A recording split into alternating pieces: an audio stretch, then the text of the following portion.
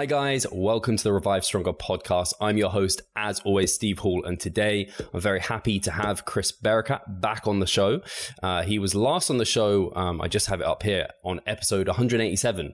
So that's quite a while ago, actually. It doesn't feel like that long ago. I kind of keep up with you on social media and everything, so it doesn't feel like ages since I've interacted with you, but that's got to be like months and months ago, and that was on exercise selection. So I think this is actually only your second time on the show, and there will definitely be many more times that you're on here if you're be willing to come back on it. Chris is, if you don't know who Chris is, he is a bodybuilder himself, where he's going to be talking a lot about contest prep and actually his own prep.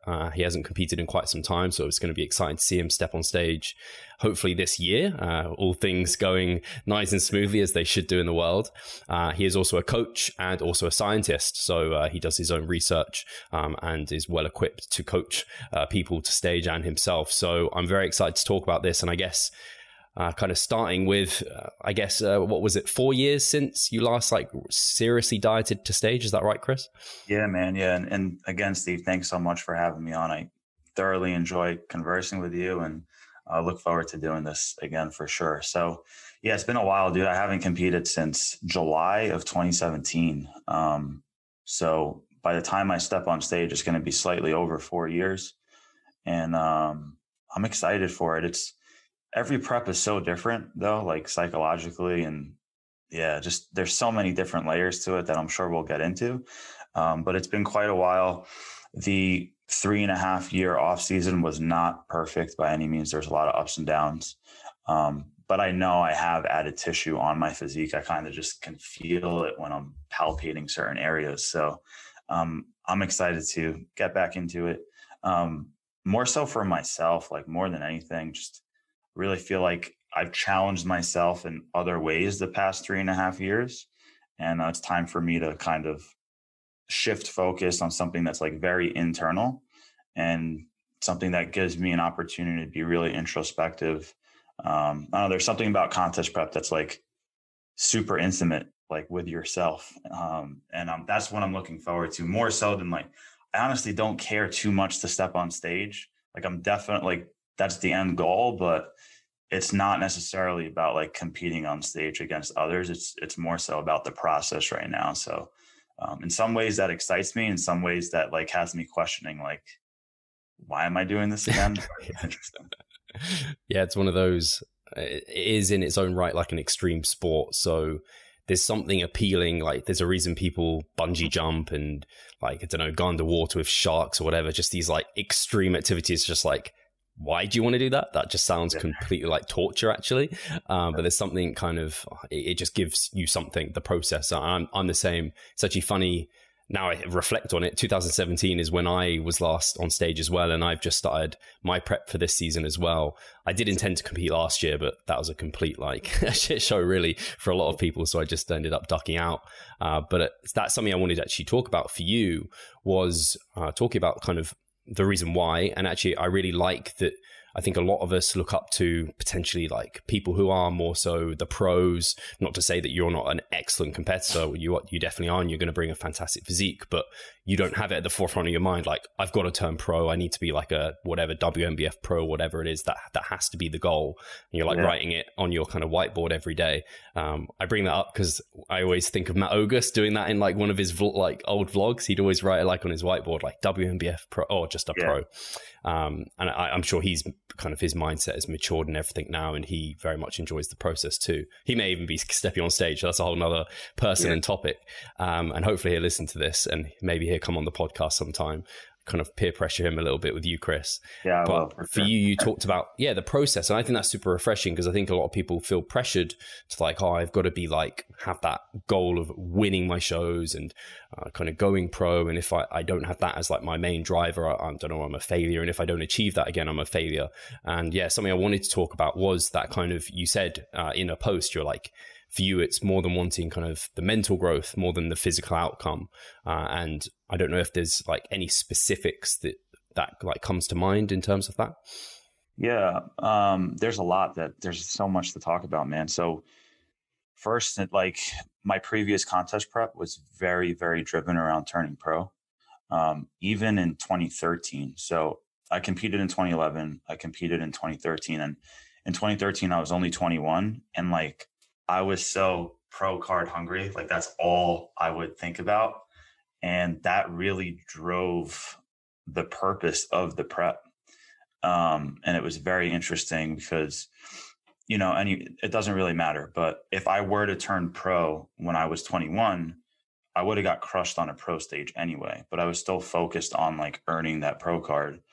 And then in 2017, I thought, okay, I've matured, my physique has improved, I'm older, this is my third season, so I'm still focused on this pro card. It was still like at the forefront.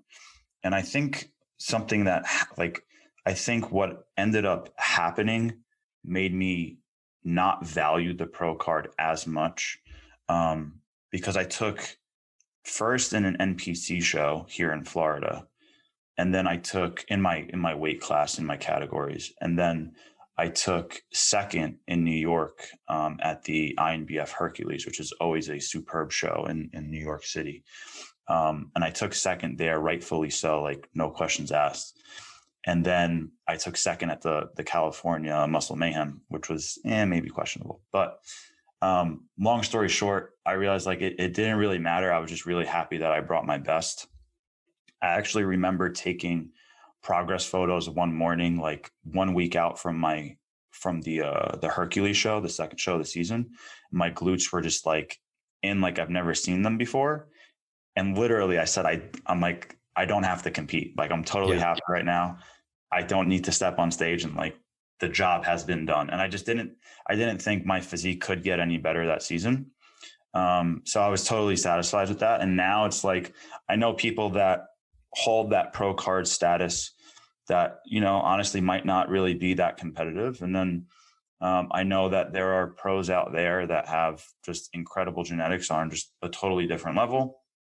And then I know that there are some other amateurs, like my buddy Matt, as you mentioned, like we're both amateurs, but I do think we both have pro physique, so to speak, and we would definitely do well, like do decent on a pro stage, right? So it just depends, man. But something that's so interesting about this sport is that there are some people with subpar genetics that can really that can beat people with better genetics if they really come in at 100%.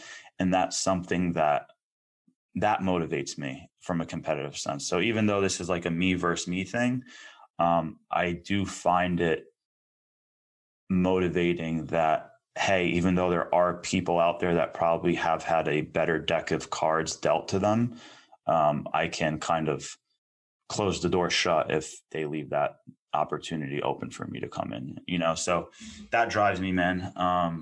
But yeah, sorry, I kind of just went on a ramble. I forgot if there was a particular question. No, I mean, that it's cool to hear that. I remember reading an article by Lyle McDonald ages ago. It was kind of had like genetics and then like work ethic / like intelligent training. And it was like, you have like prima donna are like the ones that do both or something. It was like different horses, and it had like the workhorse and all these. So you could be someone with like average genetics, but work incredibly hard and smart and do just as well with someone with top tier genetics who kind of are a bit laissez-faire about it. They're not really committed. They're not necessarily keeping up with the best training philosophies and putting in all their effort. Maybe they miss meals or skip weeks of training, that sort of thing. So definitely that's something that appealed to me, because I think a lot of us get into it because we enjoy sports and things, but that relies on like the team and everything and how that's all going. Whereas I always liked kind of bodybuilding, everything I put into it, I got out of it, and that was under my control. And it's kind of like, that's part of like contest prep. Every day is like, take each day as like a challenge, like ticking those boxes. There's something unbelievably rewarding about being like, I don't know, you could have a crappy day, but if you've like hit your macros, done your cardio, done your training, like it's a good day from a bodybuilding perspective. Yeah. Depositing pennies, as Jeff Alberts would put it. Yeah, 100%, man. And that's funny you mentioned that. I used to play basketball when I was younger, and I used to practice literally 10, 15, 20 times more than any of my teammates. So it was like super frustrating.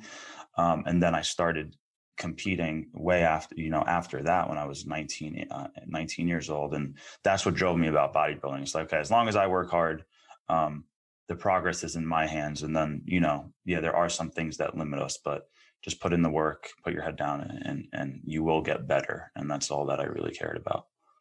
Yeah. And I think something you mentioned there as well in terms of like having, like at the moment, just like Matt and yourself, like having those kind of pro caliber physiques, but not yet turned pro. That doesn't like discount your physiques anymore. It's just the opportunity hasn't yet presented itself. Like you can get lucky and you can play your cards right and do a certain show or do lots of shows, and maybe someone doesn't turn up and somehow the cards fall in your favor. 100%. But that's a bit of for me, that's a weird game to play, because that's not really what it's about. I feel maybe a little bit like, I don't know, I've just been lucky here rather than I've earned it. And it sounds like that's the driving force for you for competing, is like earning that pro card status. Yeah, man. I mean, for some reason, I'm still not putting like a ton of value on earning that pro card. It's weird. Like, as long as I'm significantly better and I'm happy with my side by side, I'm cool. And I just feel like if you continuously bring a pro physique to the stage, you'll eventually get rewarded. But I'm not like, that's not the carrot that's dangling in front of me. It's like, it's no longer that, but it definitely used to be, like, without a doubt, without a shadow of a doubt. So it's interesting to see how things have evolved and transformed. And there's so many factors that come into play. And where are you now in terms of kind of body weight? How many weeks out are you? What's your previous and predicted stage weight? Yeah, that's interesting. Right now I was 179 this morning, 179. And I am 17 weeks out this Saturday. So after tomorrow, I'll be 17 weeks out this Saturday, maybe 16 weeks out if I want to do a show beforehand. That's something I'll chat about, but I do predict I probably need to get to 160, and last time I was 156. So I think I have a good 17 to 19 pounds to lose. I've hit lows of 177 so far. Today was just, slightly higher, but I probably have like a good 17 pounds of fat to lose. I'm nervous that it might be more than that, but it's really tough to tell at this phase. I feel like it's easier to tell when you're like 8 to 10 pounds away, but when you're over 15 pounds, like it's pretty hard to predict. And I've utilized every tool in my disposal to try to get an idea of what I would be. Every assessment's different. So I've done a DEXA scan. I've used bioelectrical impedance. I've had a really skilled clinician do the 7-site skin calipers, and it all gives you slightly different numbers. But yeah, man, I just want to be better than 2017. And I really don't want to dip below 160. There is that ego and that mental thing. I'm like, fuck, it's been 4 years. I should at least add 4 pounds of stage weight. So we'll see. Time will tell. Yeah. No, it's actually, I mean, that's a whole topic in itself in terms of the different body composition measurements and the fact that they're all different, and it's not sure if it's really being helpful for you. And I guess like you said, as a bodybuilder, what you're being judged on, none of those numbers, it's how you look. And as you get closer to that look, you get more and more, more and more where the bullseye is going to be in terms of body weight for you. And then in terms of actually the number of weeks, I guess you have there, for some people, I think that'll sound incredibly reasonable. I imagine for some people, maybe they think it sounds, I don't know, a bit not enough, maybe, given, I guess, it became more popular for people to have more time. For you, do you feel like you've calculated it? That's definitely like the time that you want to have, or have you, and is it less or more than previous preps? Yeah, that's a great question, man. So I don't like super dragged out preps, even if you're utilizing diet breaks. For me, I question the physical benefits to the potential psychological risk. So for me to stay in the trenches for a super, super long period of time, I just don't think it would necessarily warrant a better physique. And I think it would just make certain parts of my life more stressful. So we already know that this is a selfish sport. So just trying to make sure that your timeline is appropriate, not just for the physical, but also like psychological, relationships, mental stuff, just even timeline of like what I want to be doing by the end of the year. I'll talk about that super quick too, because I plan on competing in September and maybe like the first 2 weeks of October, and totally shutting it down right after that. I'm not going to extend the season. And the reason for that is I really want to focus on, like, so everyone knows that Worlds is always in November with the WNBF. And once I compete, regardless of how I do, I have a lot of athletes doing WNBF Worlds. And the last thing I want is trying to juggle my competition and like peak week while trying to coach like 7, 8 other people, you know? So I'm kind of just shutting it down for so many reasons. But yeah, I don't want a super, super long prep. I gave myself 21 weeks to basically lose like 22 pounds. I was like 182 at the beginning ish. And I think that's a reasonable rate of loss. And it also forces you to just get the shit done. Sometimes people like doing like that open-ended prep, which can be advantageous depending on, is this your first show? Is this your second season? You know, have you done this over and over? Do you know how hard it's going to be as you get leaner and leaner? I feel like I know exactly what to expect at the certain time periods throughout the prep. So I kind of like giving myself like a hard stop and like an end point of like, this is when you need to be your best. So, you know, find a way to make it happen by that day. I really like that explanation. I think I particularly like it because you brought up the fact of like a first-time competitor versus someone who's done it many times, and you've done it many times. So your calculation of how much time you're going to need, like driving a journey to somewhere where if you've never been there before, you're not like sure, you might take a wrong turn, or you might not exactly know how the traffic's going to be at a certain point. Whereas when you've done the journey multiple times, like, yeah, I pretty much know it's going to be in this ballpark time. And I think, I think it was, Peter Fitchin said basically like a contest prep, as long as you've got as many weeks, as many pounds as you've got to lose, or a bit more preferably, like that's a pretty golden spot to be in. And I'm very much the same with my prep. Like I look at it, makes me a little bit anxious because I don't have a ton of time before my first show. But I know, I mean, given I almost competed last year, I wasn't too far away from stage condition. It kind of, I already know like I need to be confident in it. And like you said, when you have a shorter time period, like as long as you're that person that can get shit done, like you'll get it done. And something you brought up there, I also wanted to touch on was like relationships. And I don't know if you had I think you had something to say there, so I don't want to move on to like a topic before I let you speak. So did you have anything on that? I wanted to say you looked fantastic last year. I saw I some appreciate that. videos, and I remember there was one video you were posing. You're like, yeah, I think I have like X amount of pounds to lose. And I was like, hey, dude, you have like half of that and you're going to be like fully in. So yeah, you looked fantastic. So I'm excited to see how things, you know, come about for you. I appreciate that. Yeah, it was that's I guess the advantage of seeing like Andrew Chappelle, who's a pro, and obviously Steph Noble as well. And they like, it gave me a lot of confidence when they were like, yeah, I think you have like 5 pounds to lose, not like 10 or more than that. Yeah. It's like, oh, okay, cool. Because it's just great to have people in your corner who can give you that confidence as well. So yeah, the thing I want to talk about was, and I think for a lot of more mature competitors, they tend to be a bit older and they have maybe family, or they have like wives, they have relationships that they need to take care of, and they can't be quite like, it's selfish like you said. But when you're a teenager, or when you're like in your early 20s and you're just like, I don't know, you're single and you just work for your, I don't know, you have your job or whatever, you can be quite selfish if you want to be. And so like there are some elements within relationships that can quite easily take like a backseat, like, I don't know, going out to eat, things like this. So I'd love to hear about some of the things that I don't know, I know one of them was kind of at the moment, you've kind of got a bit of a flexible meal plan in that your evening dinners are consumed with your wife and things like this. So I'd love to hear a bit more about kind of the struggles of that and what you're kind of planning already.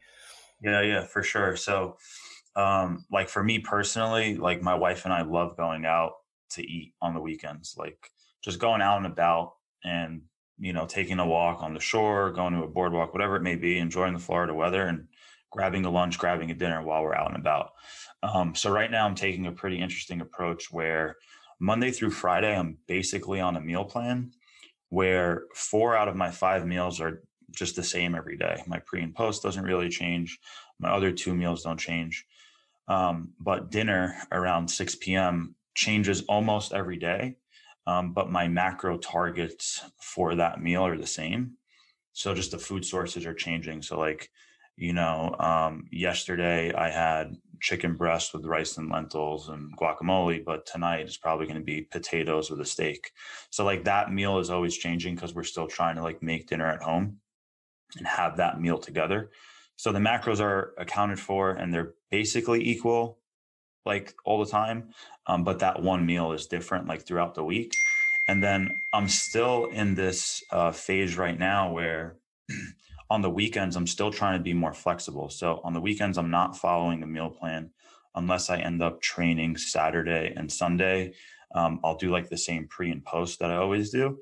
But then I am still trying to go out and make things work outside. I just started bringing a food scale when eating out, but I'm still trying to be a little bit more flexible. And then if I get to a certain point at prep where I feel like those 2 days are negatively impacting my rate of progress, or things just aren't accounted for to the precision needed, then I'll make the change.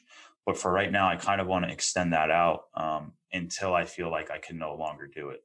So yeah, I'm trying to make this a pretty flexible prep in certain ways, and just approach it with the experience that, I have accumulated over the past 10 years, and see how I can do. Cause I would always hear like other veterans in the sport, like Alberto Nunez and Jeff Alberts, and even my buddy Rich Kroll. Like my buddy Rich Kroll wouldn't even really track. Like he would just do his whole prep by feel. And, he's been doing this for maybe 30 years too. So like when you've been doing it for so long, you kind of become very in tune with your body. So I'm trying to see how I can practice that and implement it throughout my prep, and see how it goes. Hey, Pascal here. I just wanted to take the moment to talk about our membership site.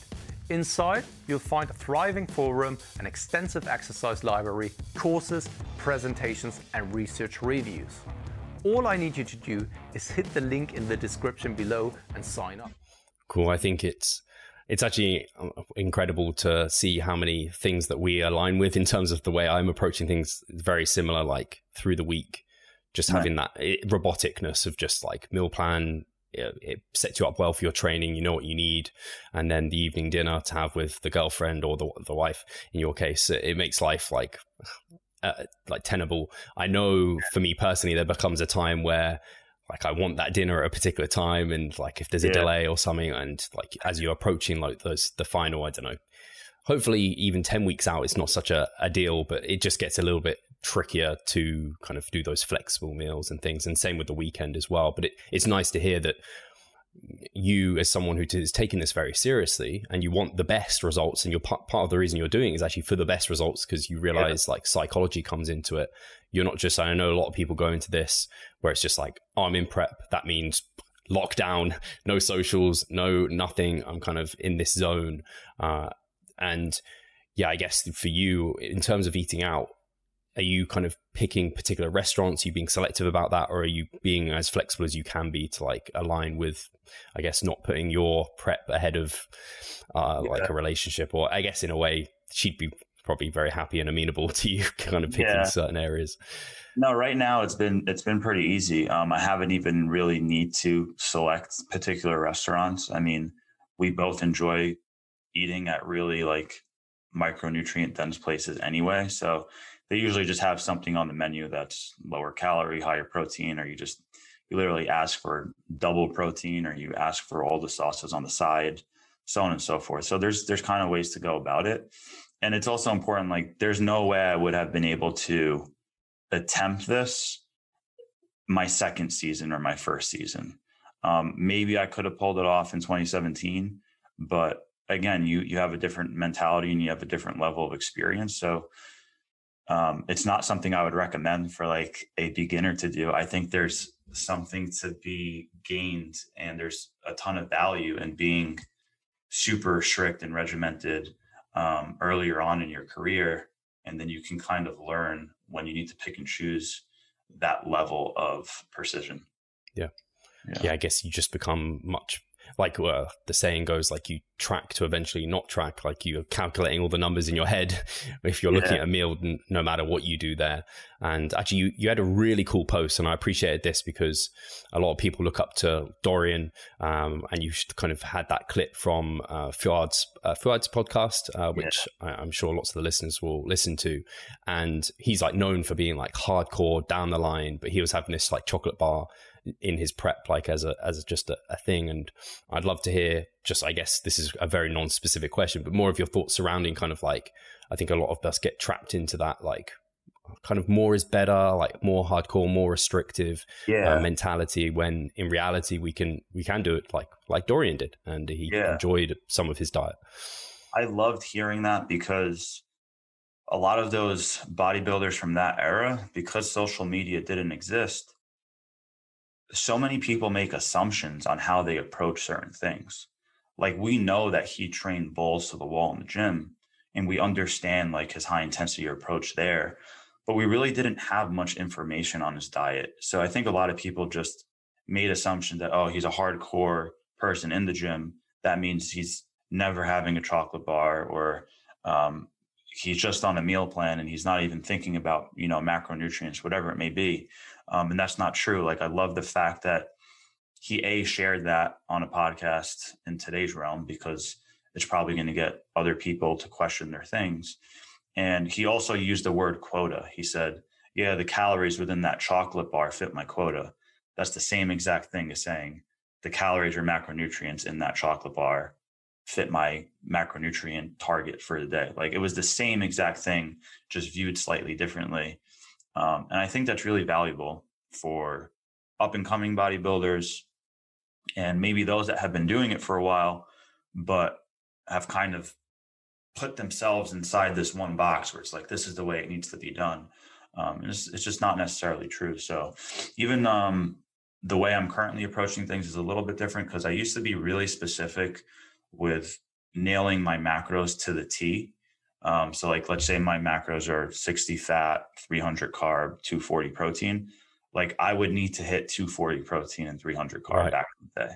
But right now, if I'm at 290 carb, I'm like, okay, fine. If I'm at 232 protein, I'm not going to like go have 1 spoon of Greek yogurt just to get 8 more grams of protein, where in the past I used to be a little bit crazy about it.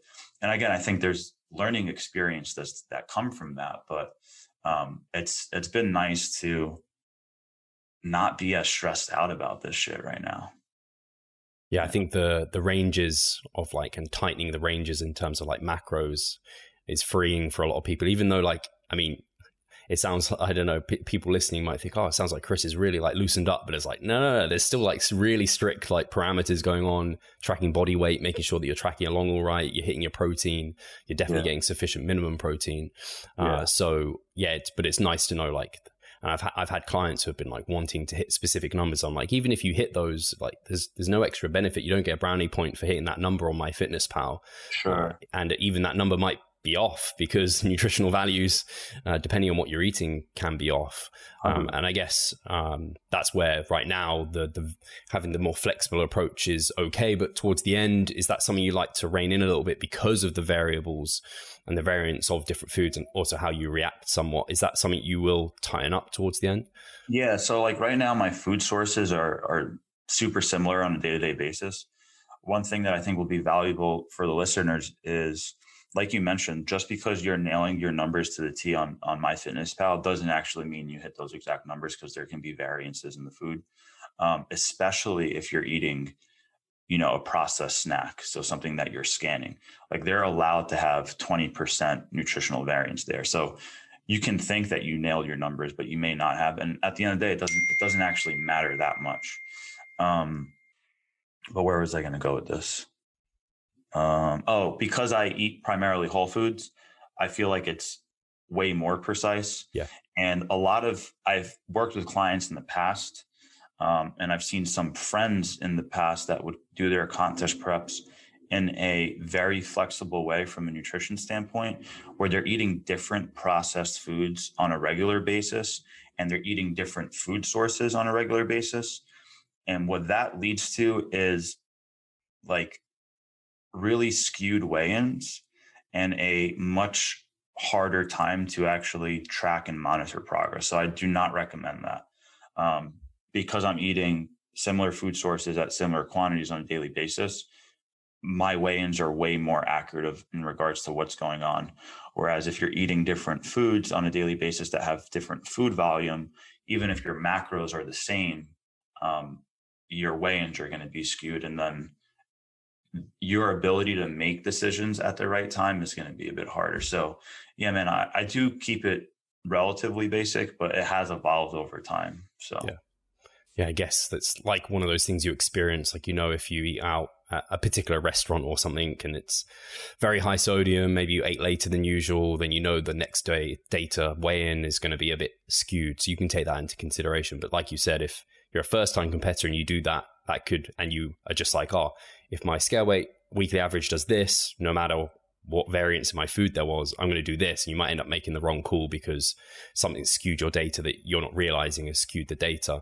Right. And yeah, that's why I think particularly I'm a big fan of towards like the latter part of prep, just like really simplifying things down. Because like the variance on the scale you're looking for is so small then because you're trying to lose such small amounts. 100%. If you start messing around, and I did it in past prep. So I was like, super diet fatigued, so I was like, I'll do all the the Weight Watchers this and the what was the Walden Farms, I did all the Walden Farms and like the crazy sodium content that's in some of those, and they can start just like leading to data just being super unhelpful, and even like photos, they just get like smoothed out because you're just holding on to so much water.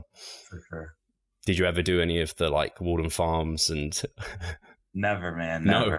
Yeah, I'm weird. I've never got into even like diet sodas. Oh, really? Seltzer waters. Never got into Walden's Farms or like these sauces that people use. I'm pretty boring, man. I'm pretty damn boring.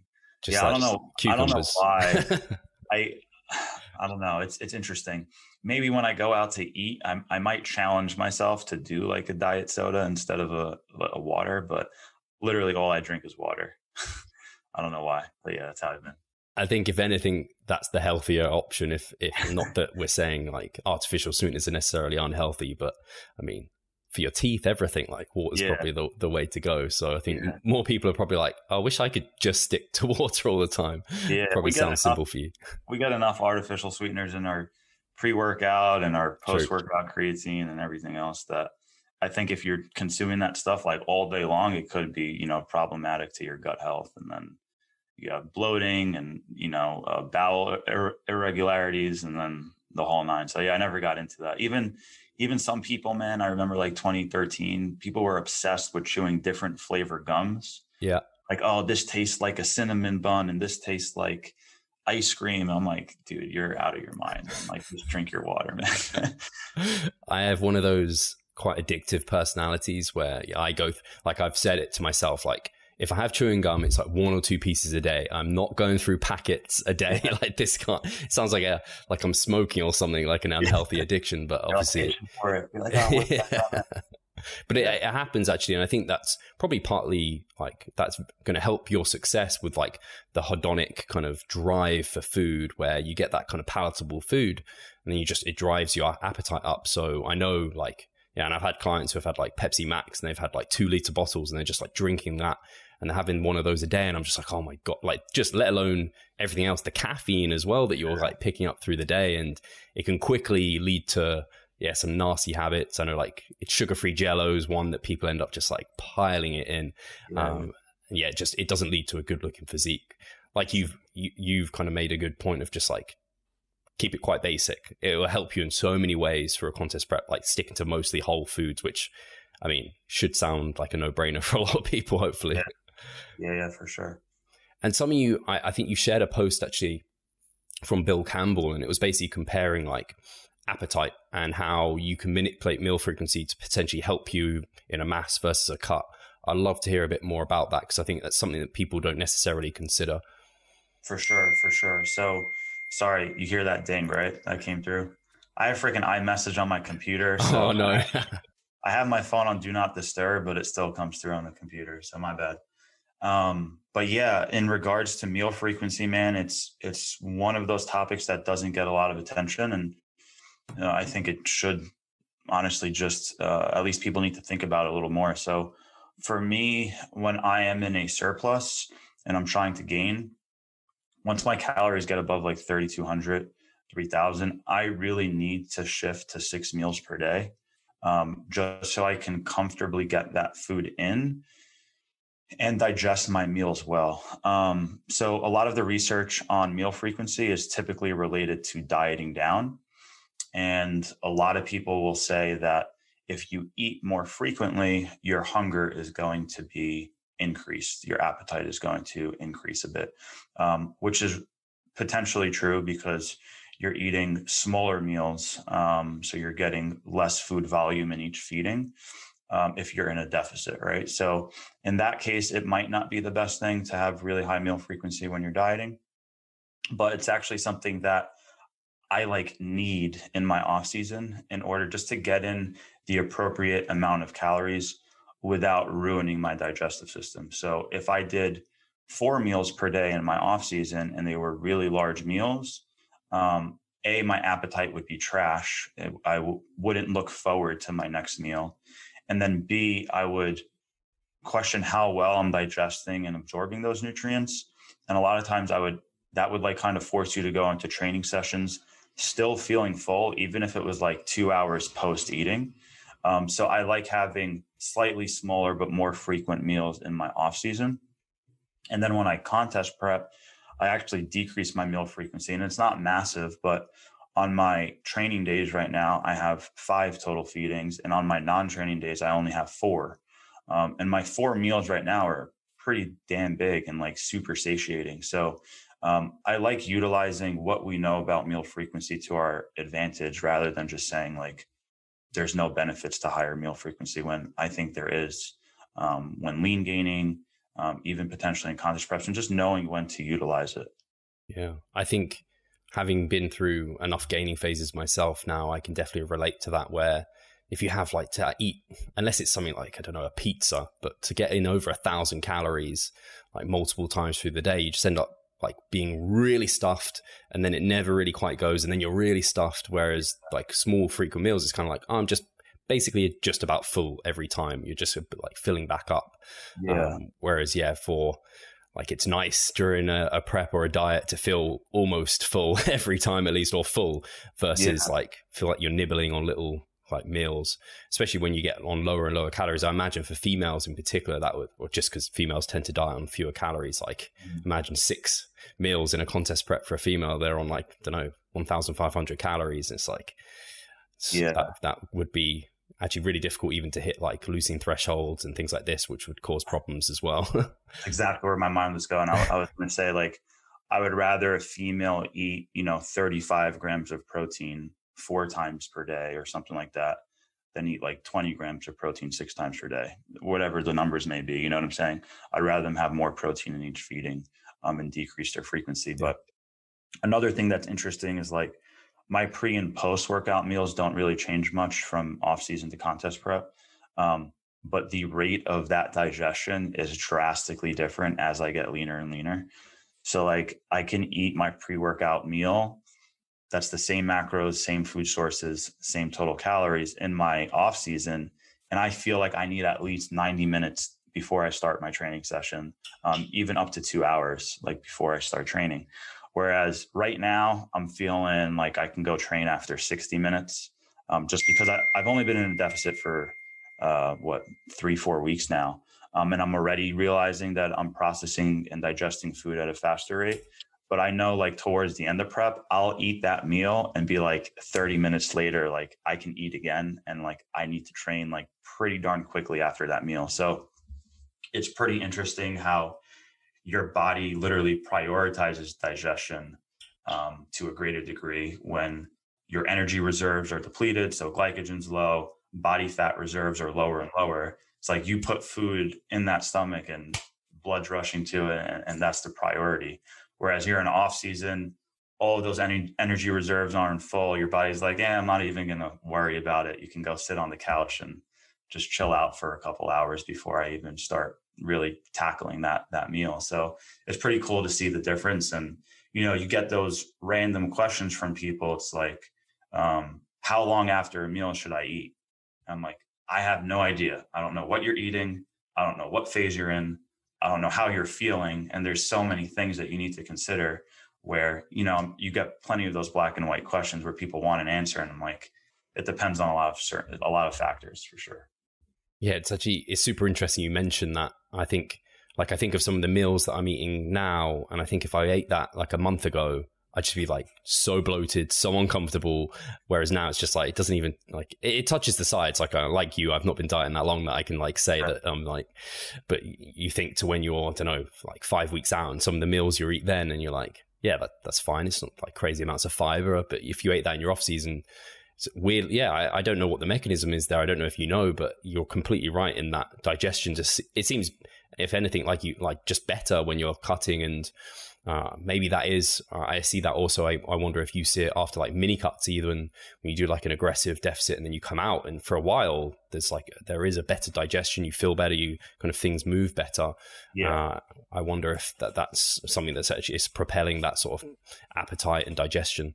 Yeah, it hasn't been like research, so like we wouldn't be sure exactly what the mechanism is, but I mean, theoretically or logically thinking about it, just seems that when you're in a deficit for an extended period of time and those energy reserves are depleted, your body knows that those nutrients that you just consumed are more important to digest and utilize, sooner than later. Whereas when your energy reserves are full in an off season, you put a meal in and it's like just not the priority. Like it just doesn't matter as much. I guess that it just makes me think of like depleting and then super compensating, some sort of like that kind of I don't know, but just that mechanism within the body that's somewhat similar in that sense. So that's really, really cool to hear about. Something I'd be interested to hear about, Chris, is you mentioned, I think, diet breaks, but also we can talk about refeeds. There are things that I guess diet breaks are a little bit more of a modern kind of bodybuilder thought process, whereas refeeds have been around for a long, long time. Yeah. How are you where are your thoughts lying with those? How do you think you're going to start, if you're going to utilize either, or how might you utilize them? Yeah, I utilize them with a lot of my clients. Again, depending on how they're responding, how they're feeling, physically, psychologically, mentally, and like what their timeline's looking like. So it depends. For me, I would like to do at least one diet break. And my diet break would be no longer than 7 days, but it could be as short as 5. So I know some people feel like you have to at least take 1 full week or 2 weeks to consider a diet break. However you want to define it is fine. But I would like to take at least one diet break where I have, 5 to 7 days at whatever my new maintenance would be at that time. And kind of see if my physique comes alive a bit more. But I don't want to go there until I start feeling like fatigue is actually set in, and certain parts of my physique maybe just aren't popping as much, or I feel like maybe something's, not where it should be. Then I would utilize it. But as of right now, I'm just taking refeeds where I usually do 2 days back to back. And that just depends on a host of factors, the scale, how I'm looking, my training activity, and even like my NEAT. So if NEAT is going through the roof for whatever particular reason, maybe I'll have refeeds at that time. So a lot of factors, but I'm utilizing it myself. What about you, man?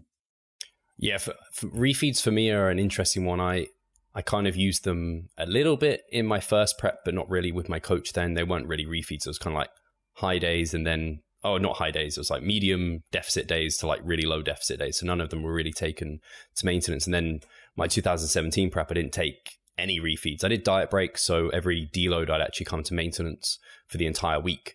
And yeah, this time round, I've been, as ever, like you do, like thinking about these things much, much more. And I'm never going to be set on, you have to do this or you have to do it this way. I'm much more open to using refeeds this time round. After kind of learning more about them, seeing how particularly like 3DMJ have been using them with their athletes. I had that roundtable with Menno, Jackson, Alberto, and Brian, and it was just like, actually, it really changed my mind towards favoring utilizing refeeds a bit more.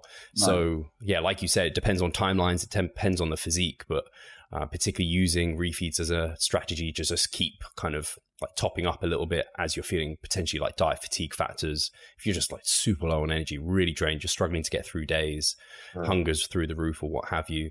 I think if you do like just increase your food day rather than like a cheat meal day like that, it can be incredibly successful. So I'm excited to try those as I get deeper in. And I probably will take kind of maintenance and deloads probably for the most part together, unless I'm behind schedule. I'd like to take all of them there, but yeah, I'm sometimes, especially like you said, like I haven't given myself excess time.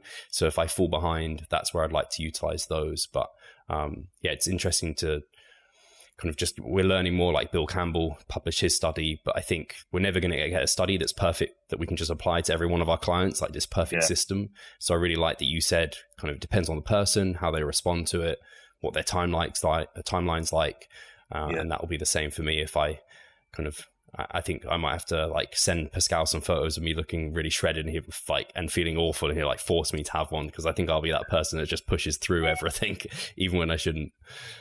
Gotcha. Yeah, man. And it's one of those things, like I know a lot of people are waiting on getting a randomized control trial that favors refeeds or doesn't, and then they just take that and run with it. But if we kind of take a step back from like looking at data, if you know that your performance is dropping throughout a contest prep, rather than like letting it continue to drop, like throw in, multiple days at maintenance, recharge your battery.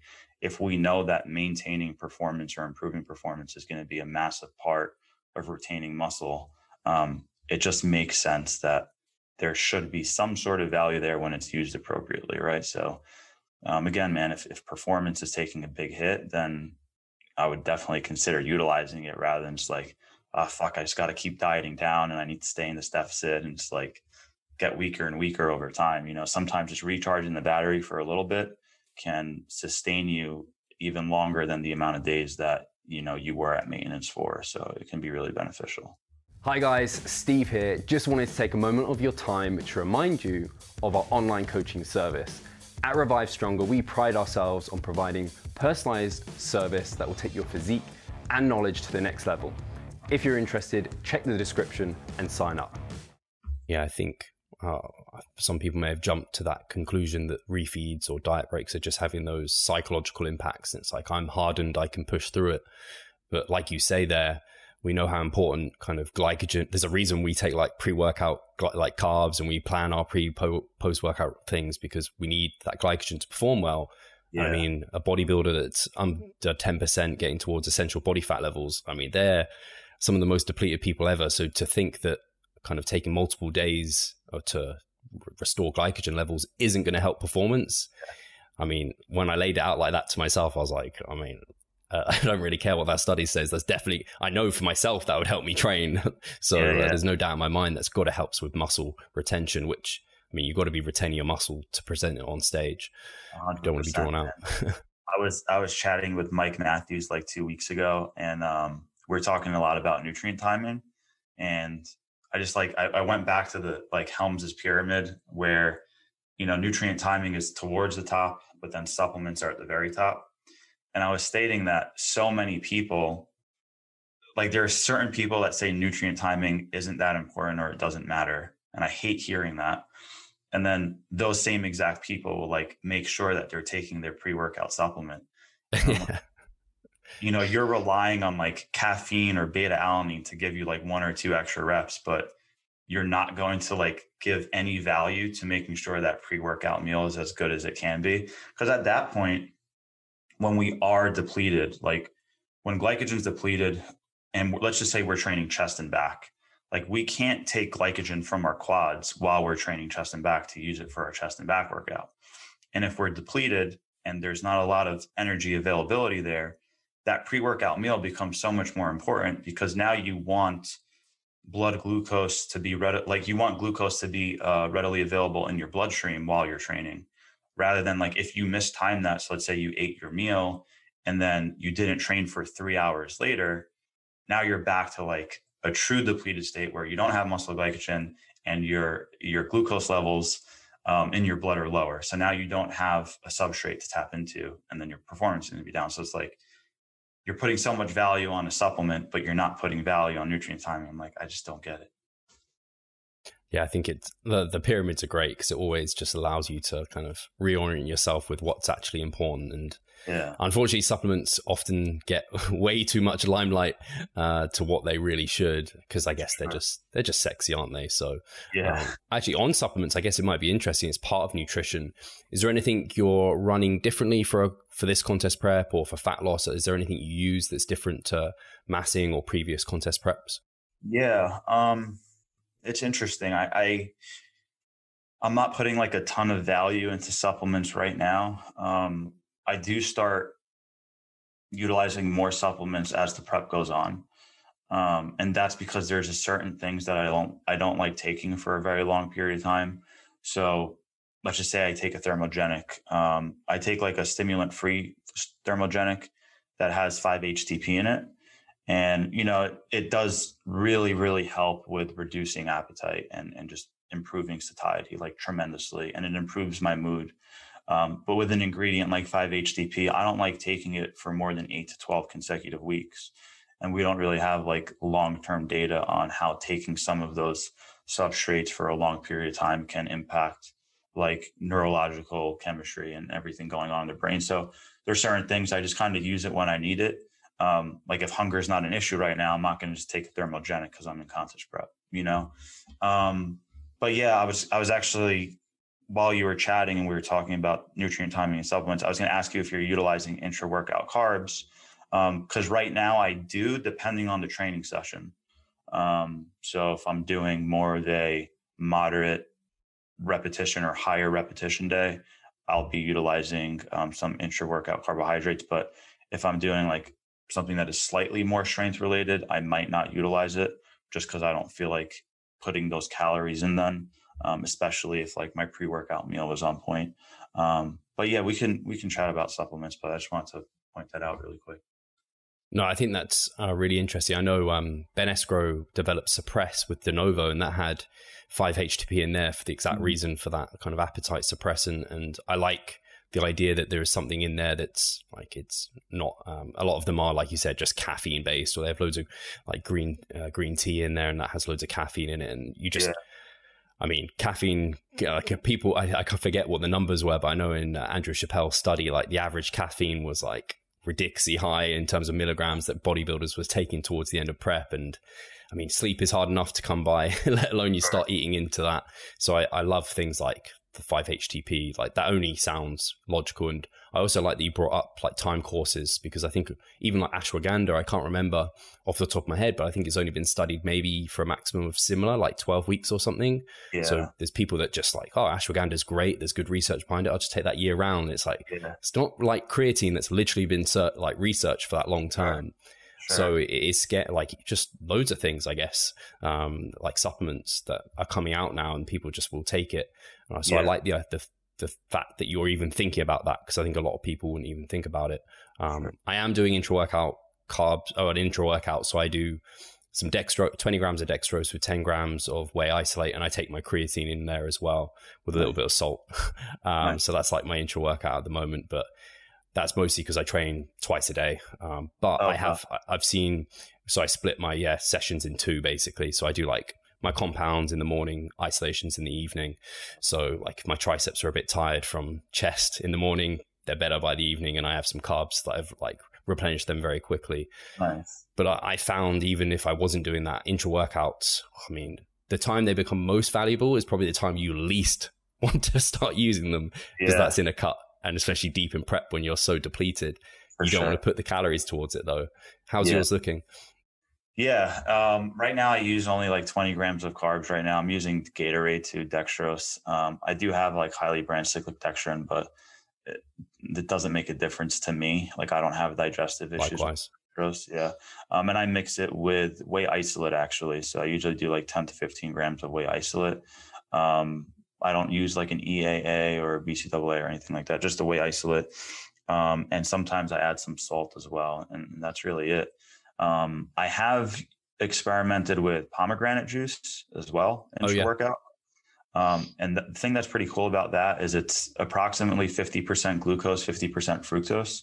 So for me, the digestion on that's really good. And then you might get some nitrates in there, so it can help with like vasodilation and pump and stuff. So I have used pomegranate juice as well. instead of utilizing the Gatorade powder. But it's actually quite pricey. So the Gatorade powder is way cheaper. That pomegranate juice, I forget what I pay for it, but you get maybe like 8 servings in this large glass container, and it's like an expensive thing. So cost per serving is way better with Gatorade. Yeah, I think I tried a juice. It might have been, I don't know if it was pomegranate, it might have been cherry or something. It was similar to what you described there. But I remember the amount that I could have for the carbs I was going for was like nothing. And then I wanted more like fluid. And I was just like, this now tastes like icky water. So I was just like, I'll stick with my the flavorings that I get from all these different powders. Like you said, all the sweeteners in there. Yeah, man. Like pomegranate juice and cherry tart juice are 2 like amazing liquid carb sources when you're bulking, because you literally put like 4 ounces and you're getting like 40 carbs or something ridiculous. I forget the exact numbers. So I usually dilute it and just add a bunch of water so I have more fluid with it. But yeah, that's funny you said that. In regards to supplements, right now it's pretty basic, man. I do fasted cardio on my non-training days right now. So at that time, I usually do I take this supplement called Forage, but it's basically yohimbine and HMB combined. And I take that with either a cup of green tea or a cup of coffee on the side, just to get a little bit of caffeine. Then I do my fasted cardio. Otherwise, I'm just literally using creatine post-workout, plenty of whey protein with my meals, a standard pre-workout, but I actually alter the dosage depending on my training day. And what else am I taking? I take an herbal extract. It's called Testojac 200 by now. Just like Korean ginseng, a bunch of different herbals. There might be rhodiola rosea in there. So nothing crazy, man. Like I'm not taking a bunch of supplements right now. And then my standard multivitamin and fish oil, but I eat a lot of salmon. So depending on the day, I don't even take the fish oil. Kind of depends. Yeah. Sounds very smart. And rhodiola is one of those. I remember talking to Greg Potter about like my overreaching week and what could I do to like help me, and like when I'm just like completely wrecked, he was like, maybe try rhodiola rather than like pumping the caffeine really high, because it can help with fatigue in some ways. And interesting on the HMB as well, because I know that's one I took in a previous prep and it tastes awful. So hopefully the supplement you've got, it tastes all right with it, because I just remember it and I was like, this is, I don't know, it's the worst tasting supplement I ever had. I've had the powder in the past, but the one I currently take is pill form. So yeah, it's masked, which is great. But rhodiola is amazing pre-workout. It's a really great supplement pre-workout, man. And I know the HMB, from as far as I know, it's one of those that's like, there's some research that's not like direct on like weight training bodybuilders, but there's some research within like helping defend against sarcopenia. So I guess that's why you're kind of going that route. Yeah, man. The data on HMB is, I honestly think it's quite strong, but it's just not in our demographic. Yeah. I can share some of those results with you. I recall coming across some studies where they were supplementing with HMB with people that broke a limb and they were casted. So they were immobilized. And obviously when you're immobilized, you're going to lose a significant amount of, lean body mass in that area. And they found that HMB, significantly reduced the reductions in lean body mass that they lost while being immobilized. So I saw that data. I thought it was cool. And we know that it's a metabolite of leucine, but for us to get like the anti-catabolic effects that we're seeing in the research from HMB, we would need to consume a insane amount of animal protein. Like you would have to consume basically like 350 grams of protein to get, 2.5 grams of HMB through your food. So, taking it in supplement form, it definitely can't hurt. And there is some data suggesting that it can be beneficial to prevent losing lean body mass while being in a deficit. So, I utilize it. And as I get further along in prep, I'll take that same exact supplement that I'm utilizing right now just for fasted cardio. I'll start taking it pre-workout. But I just don't feel like it's necessary right now because my body fat levels are still at a higher place, and I'm not like concerned about losing muscle in this current state that I'm in. Yeah. I think if it's kind of one of those where if you've got the budget for it and you're happy to invest, then like go there. But if you're kind of like pinching pennies, it's probably not one that you'd be like, oh yeah, you have to use all your kind of spare cash to put towards HMB. It's one I'll consider. I just picked up some betaine because I had been looking a bit more into that. I was like, oh, maybe I'll try some betaine. It's in prep, I always end up getting a bit more like think about these little details where I'm like, oh yeah, maximize everything. So yeah, it's interesting to hear that you're taking that. And just an interesting one with yohimbine. Do you ever notice any of the kind of anxiety producing effects? Is that something that you ever deal with? I guess like you could take that and then you're taking your like HMB, maybe some ashwagandha to like counteract it. I don't even know. Who knows how these things interact, but yeah, no, personally, I never had that sensation from yohimbine, but a lot of clients experience it. And in that case, I just tell them not to take it. Like, I don't think that the benefit that you potentially get from it is worth like not feeling well for 60 minutes while doing cardio. Like, I'd rather you enjoy your cardio and not feel like crap than, oh, you need to take this supplement that's, barely doing anything anyway. It's giving you like the slightest advantage. So yeah, it's no big deal. Cool. Amazing. Chris, we've been an hour. I could probably talk to you for another hour because we haven't even touched on your training. Maybe we'll have to get you on to talk about that another time. And I mean, get you on to talk about, like I said, I want to get you on more times for sure in future, but it's been great just hearing about your prep, what you're doing, but obviously tons of takeaways for the listeners as well for their clients or preps or even just fat loss phases, I think as well. So appreciate you taking the time to come on. Thank you so much, man. No, it's always a very pleasurable conversation, man. Good. So thank you for having me on, and I look forward to continuing this discussion at a later date. Awesome. And if people want to find out more with you, stay along with your prep. I don't know if are you documenting it particularly, or are you going to be sharing bits over on Instagram here and there? Is it Kai Green who always hides himself? Dude, that's funny you mentioned that.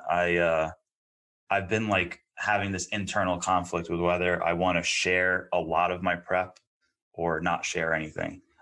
Like I mentioned in the very beginning, there's something about it that's like very intimate, and at the same time, I feel really selfish if I'm not sharing it, because I know I can provide just good experience and value by documenting it. So I do plan on sharing it.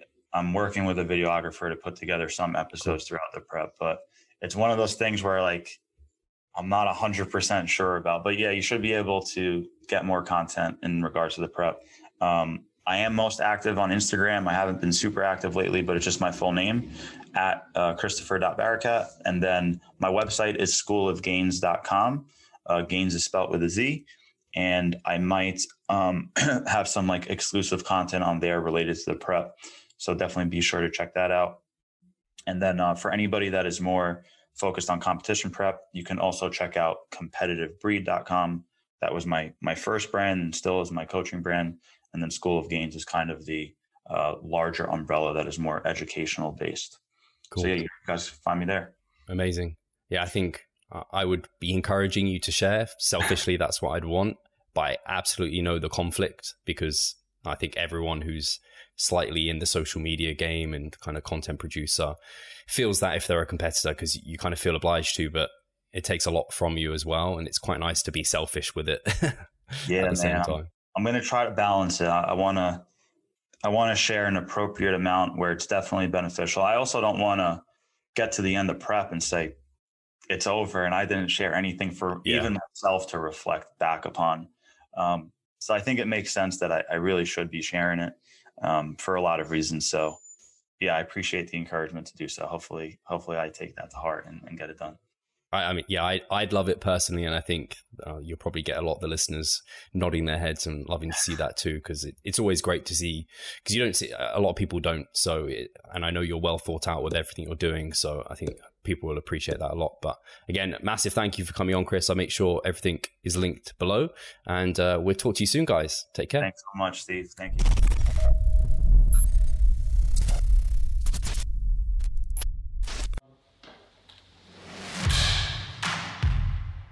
So I'm Steve Hall, founder of Revive Stronger and a coach of Revive Stronger. My name is Pascal Flor. I'm the co-owner of Revive Stronger and also a coach, of course. Revive Stronger has probably been going solidly for 3 years, roughly about 3 years. Revive Stronger, to me, it is becoming kind of my child, my foster child. It's the gathering and getting together of like-minded people. We've been expanding the coaching team, which is helping us help more people, but each coach can only help a certain number of people. Right now, it's all over the place. We have YouTube, we have Facebook, we have Instagram, but there isn't that community aspect behind that. And so the next step for us is developing a membership site. So basically, we want to create a family and a community that is then benefiting from another. A really cool community for people within our little niche is going to be a website. They will get early access to our podcast. You can access us, ask us questions. The community aspect, we have a forum there. You can ask questions, but also you can log your journey. There's also going to be courses on there. Courses, presentations on different topics. Discount of past seminar footage. We will log our journey as well. We'll start vlogging. We're going to have documentaries. Our entire athletic journey. Furthermore, they get access to an exercise video library. The exercises that we love for hypertrophy and maximizing hypertrophy, we're going to go through those in depth, telling you how to execute them. We kept them concise and also mobile friendly so that you can watch them in between your sets. I'm super excited to grow this community. The amount of value that we're going to be delivering is huge. And I'd love you to be part of it. You will get so much out of that.